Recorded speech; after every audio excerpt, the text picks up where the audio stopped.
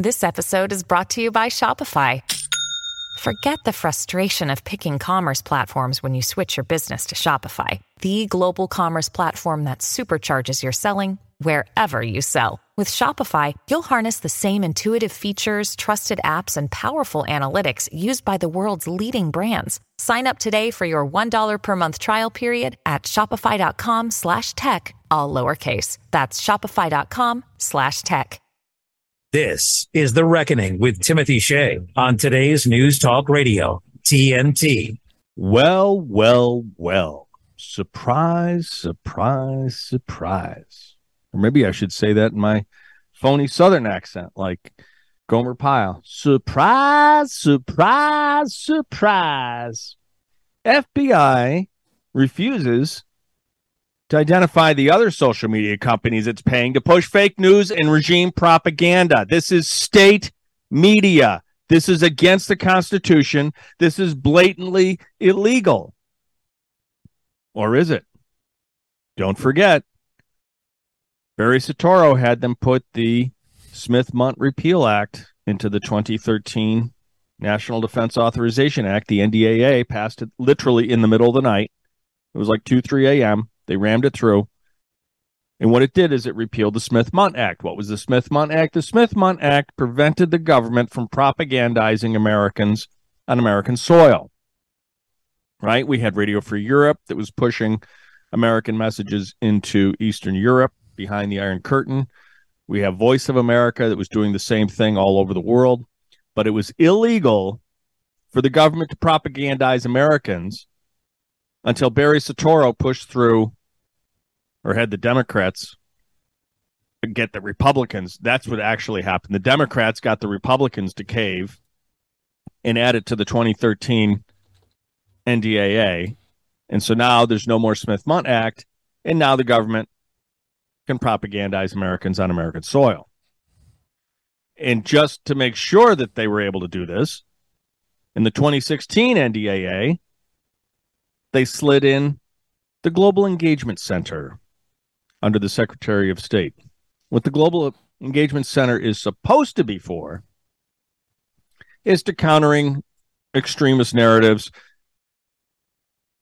that are trying to recruit young terrorists, right? So you want to combat the pro-terrorist narratives, the narratives that are telling these young guys that have no hopes of a job and therefore no hopes ever of a wife or a family, that they'll get 72 virgins if they go and blow themselves up and take some Jews and Americans with them. And even better, if you can get American Jews, that's a twofer. So we want to combat those narratives, right? And that's a good thing. You do want to combat those narratives. But in combination with the Smith-Mundt Repeal Act, that lets the government engage on social media to push government narratives against Americans. Anti-science, lethal narratives, like the fact that ivermectin is horse paste, which it isn't. Like the fact that HCQ doesn't work, which it does. Like the fact that zinc doesn't combat viruses, which it's ridiculous to even say that. But that's where we are as a nation, folks. Our government is the enemy, and it's propagandizing us on the daily. I'm Timothy Shea. This is The Reckoning. It's the stuff What citizen wouldn't want to make American great again? people are talking about. Vilifying MAGA, it's just not going to work. Today's News Talk Radio, TNT. So if you think I'm out there, if you think I'm an extremist, if you think I am a threat to democracy, Jeff Bezos, you're going to love my next guest. Dustin Gold is a great friend of mine.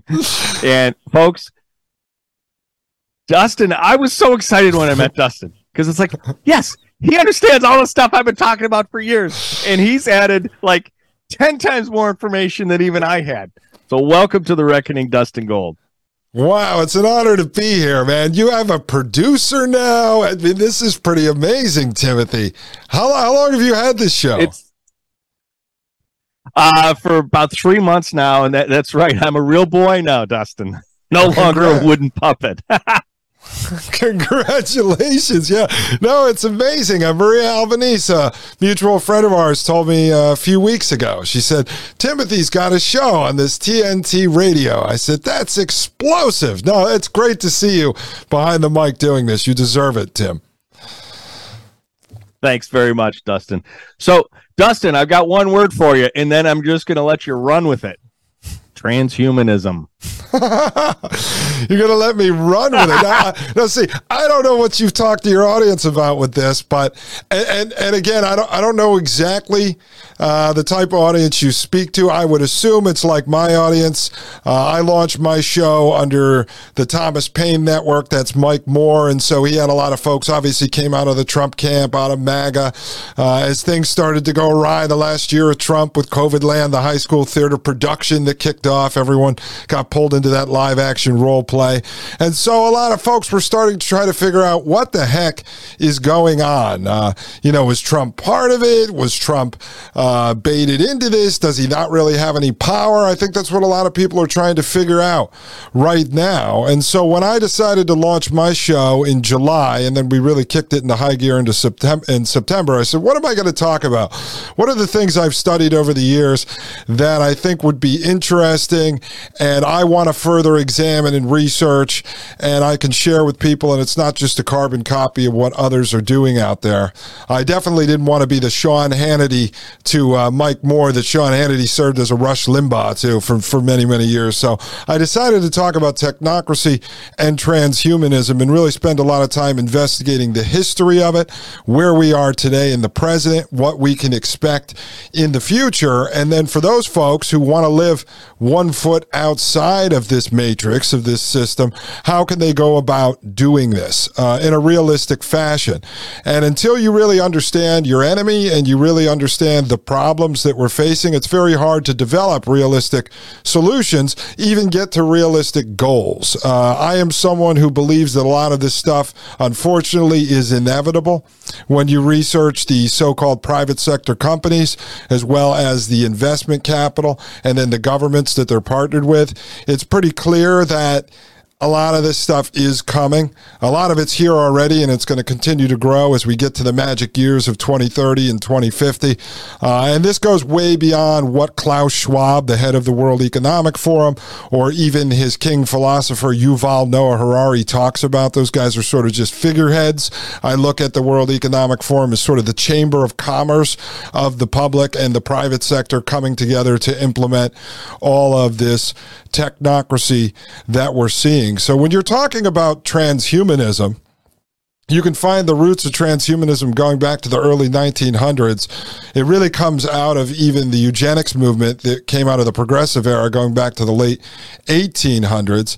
And now you have this idea of technocracy that grew out of the early 1900s as well. It really took form in the 1920s and 1930s. And so I have something I call it technocratic transhumanism, which is really what I spend a lot of time dissecting, because the technocrats and the transhumanists really overlap at this stage.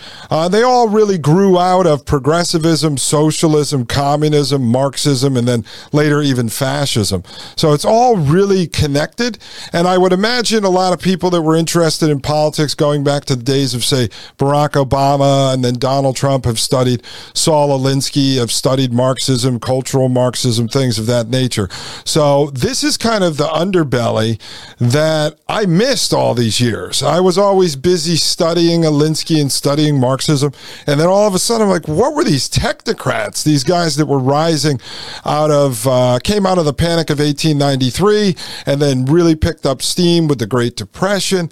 And so we're in this stage now, as the World Economic Forum puts it, the merger of the physical, the biological, and the digital worlds. And this is sort of the technocracy meets transhumanism in real time. It's pretty scary stuff, Timothy. It's dark. black. But I tell people I'm not trying to black pill you and get you to run and hide under your bed and cry yourself to sleep.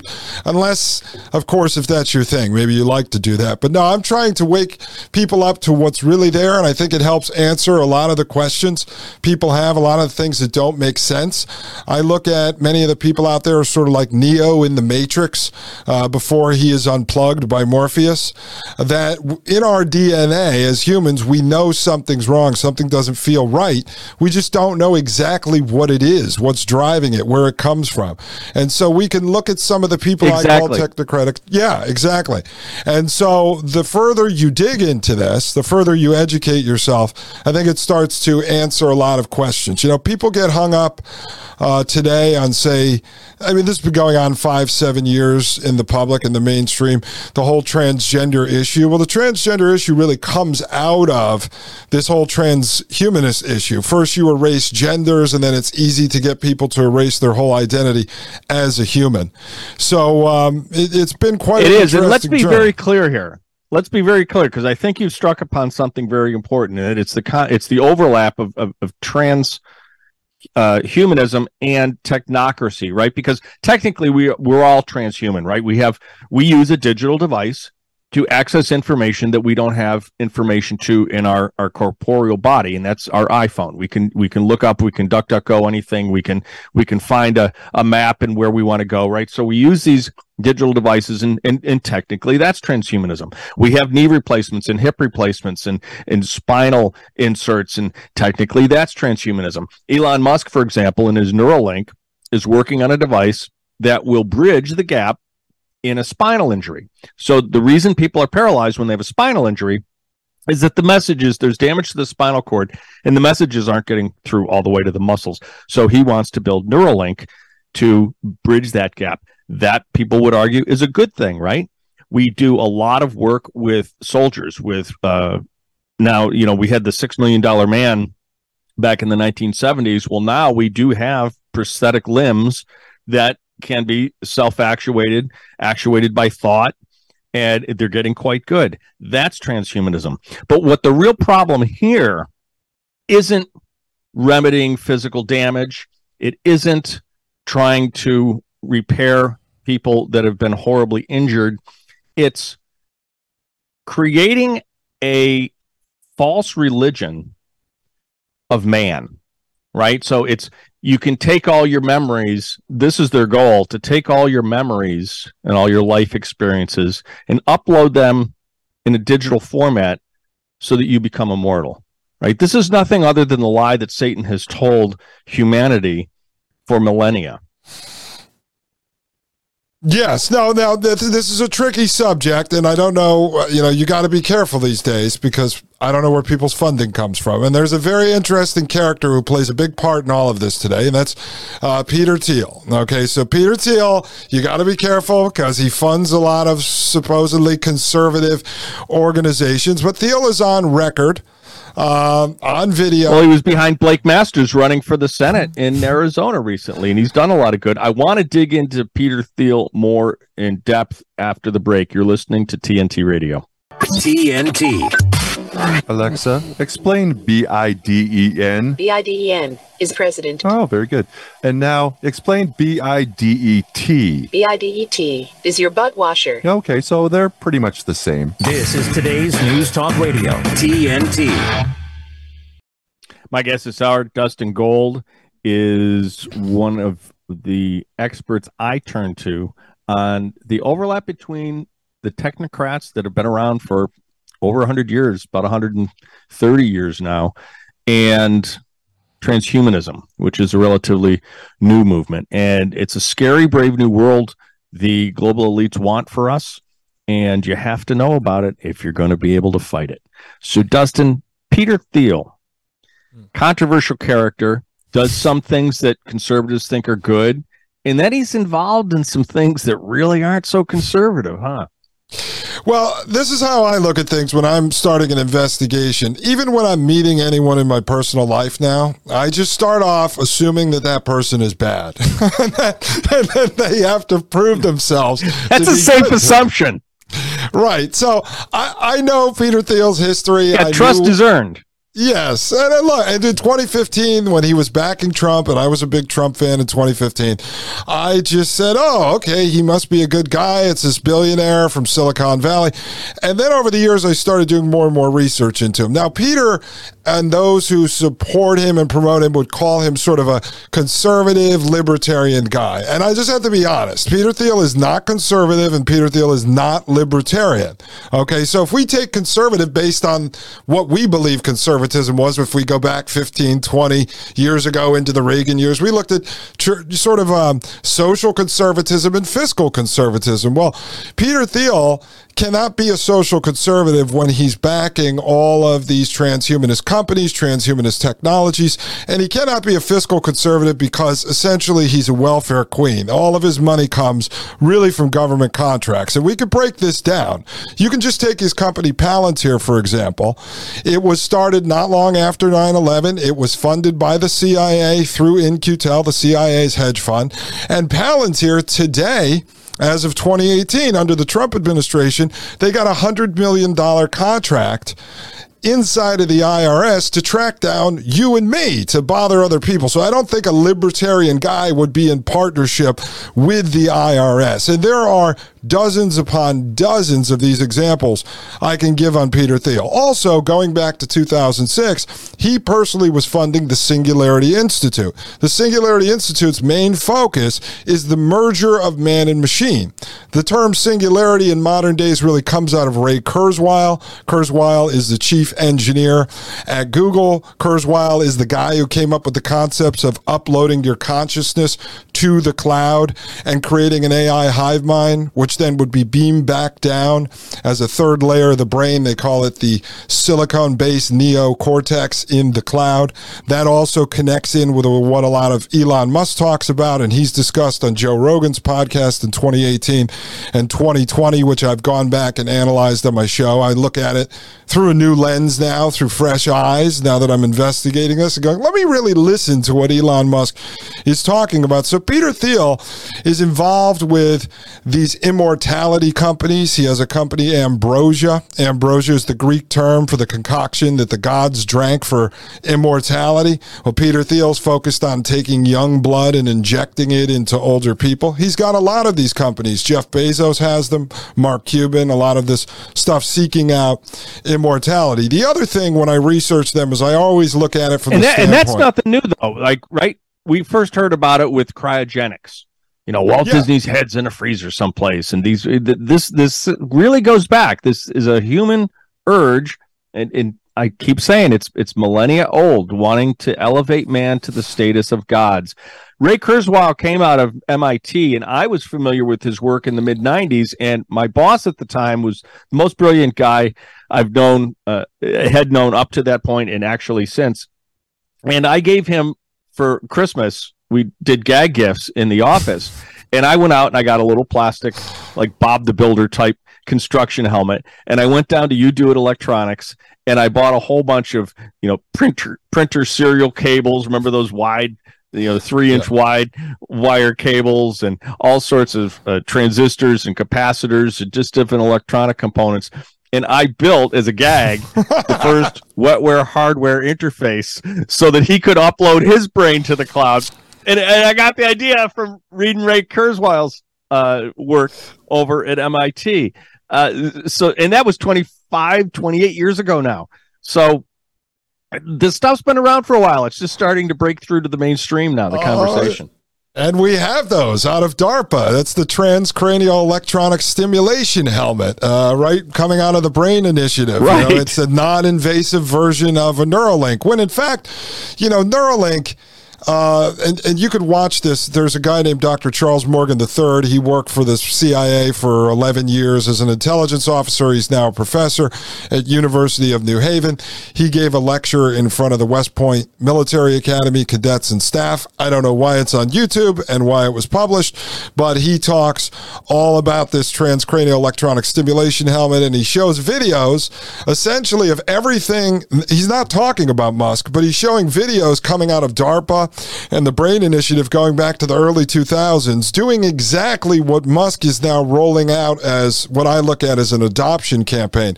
The monkey mind pong video that Musk released a couple years ago, where they got a macaque monkey, to play Pong inside of its head. That was done back in 2003, coming out of the Brain Initiative, so it was nothing new.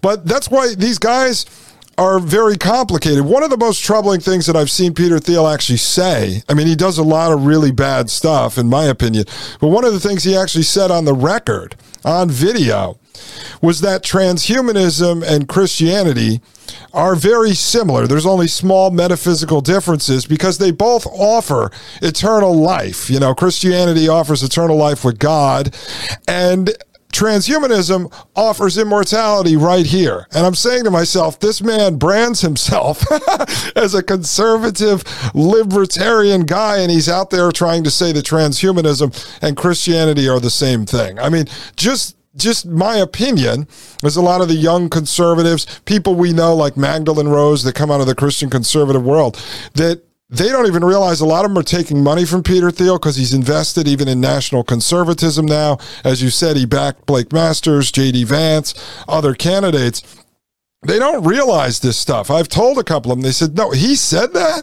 He actually said that? I said, oh, yeah. He sat on a panel discussion. I have him going back to 2006 when he said that singularity, the merger of man and machine, was either going to bring a boom of investment opportunities or a boom that would destroy the whole world. But heck, let's go for it. Let's try it. So I'm like, this is the guy. Let's roll those dice. Yeah, this is a guy passing out money to folks all over the place. And then on top of it, the majority of his software companies, they're embedded.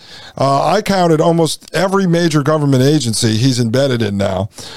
He was involved with, I have him on record talking about how COVID land was fantastic because it would help usher in this new economy. Well, that's all part of the technocracy. He's actually on record saying that it would usher in the new economy. There was all these great opportunities. His company Palantir and other software companies are involved with the government. They were going to be part of the COVID passports. They're part of COVID tracking. So people can say, well, that's just what he does for a business. He's a venture capitalist. He's involved with all these companies. Yeah, well, he's helping advance all this stuff. Well, there's a lot more. Yeah, there's a lot more to it than that. We'll get to it after the news. You're listening to The Reckoning on TNT Radio.